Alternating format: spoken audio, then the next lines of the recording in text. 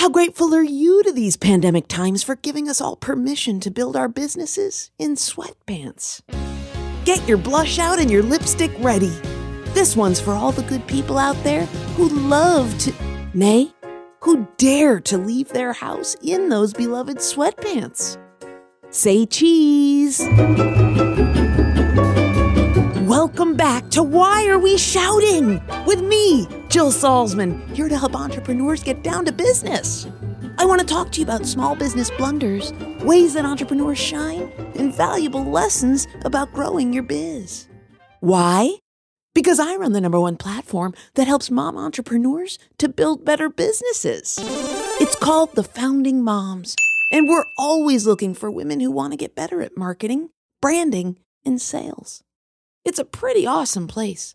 You can see it for yourself at foundingmoms.com. This week, we're going to talk about how not to conduct yourself in an interview, particularly when you're not entirely exactly sure what you even signed up for. Shout out to everyone who appreciates a press hit. We know how valuable they are. If someone invites you to be on a podcast, yes. Or a radio show, yes. Or a TV appearance, yes. As a small business owner, it's your duty to say yes. Yes! Yes to having a media outlet validate the business that you run. Yes to showing the world that you're strong enough to speak confidently about your business on the air. Yes to having all of that social media fodder after the fact, so that your mom can call you to tell you how proud she is of all your hard work. I figured out the value of a media appearance pretty quickly in the early days of launching my first business. I couldn't believe the butterfly effect that one little appearance could make. And I'm talking about an interview on a blog back in the day. If 3 people read it and 1 person got in touch to say they liked it, recognition? As a woman who worked at home, alone, trying to get something up and running all by her lonesome, it was the sweetest sweet of sweets. And this sugar mama wanted more of that. So I started going on a rampage. I'd make lists of local newspapers' editors, email them, and however you define nudge, or harass, or poke, or remind, I'd do it. Repeatedly. Until they said yes. Well, when one editor said yes, the rest of the bunch were fortunate enough to get a break from my persistent emails, so it always worked out for everybody. Once I got the hang of a few local newspapers writing up pieces on the Founding Moms, I upped the ante and turned to radio. Then I slid into TV. You can hear all about what a letdown my first TV appearance was, by the way, in episode 17. It's called The Twitter Betrayal. It took several years before people began to reach out to me to appear on their shows. What do you think I said to them? Yes, yes, yes. I hadn't learned the art of no just yet, and I thought I was on a roll. Then I got Jack's email. It was the same as all the others. Would you be interested in coming on to our show? I saw the date, checked my calendar, saw that I was available, and hit reply to let him know it was a hearty, wait for it, yes. It was months out. I'd researched the show a day before I was going to be on, as usual, and talk my talk on Jack's radio show so that we'd get 4 billion new members clamoring to sign up for a Founding Moms membership. See what I did there? You heard me gloss right over it, just like I did with Jack's email. I just said, and talk my talk on Jack's radio show so that we get 4 billion new members clamoring to sign up for a Founding Moms membership. It's your understanding that I was then on a radio show, right? Wrong. To date, I have no idea why I thought it was a radio show. I even researched it a day before going on, but I must have been on 2 hours of sleep or I'd gone blind temporarily. Because when I got to the building on the agreed-upon date, voice all warmed up, Jack walked me from the lobby straight over to the studio. In said studio was a giant TV camera. Wait, There were 3 giant TV cameras, all pointing to a desk, and behind said desk, a chair that he asked me to sit in.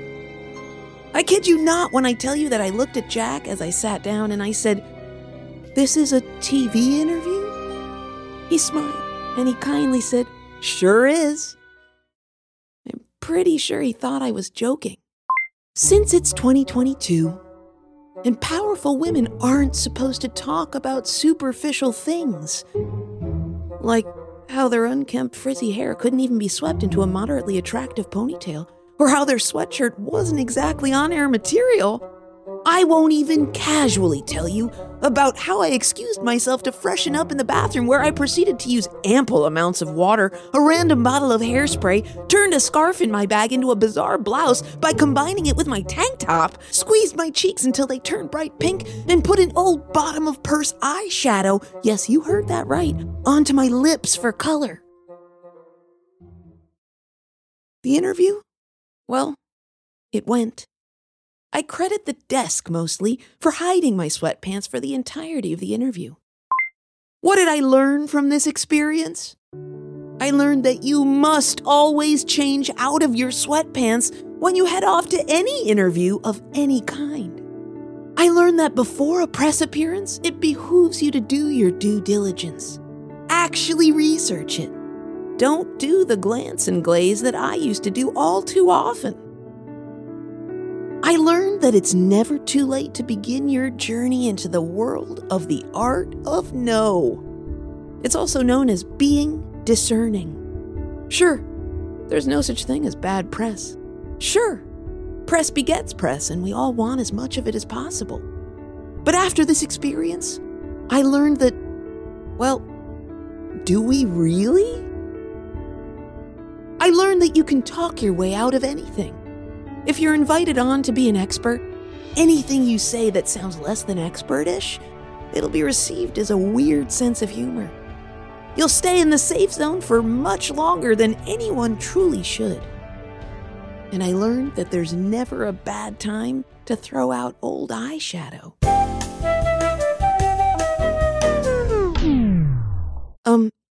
Quick addendum here, dear listener. The day that I recorded this episode, I made the exact same mistake that I just shared with you. I thought it was an audio-only interview, but nope. It was a video to a live audience and it was recorded. Ugh. Did I ever say anywhere in any episode of this podcast that we don't make the same mistakes twice?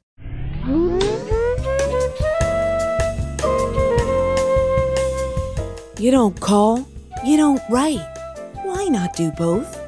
Text or call me at 708-872-7878 and leave me a message there so that I can talk to you in a future episode.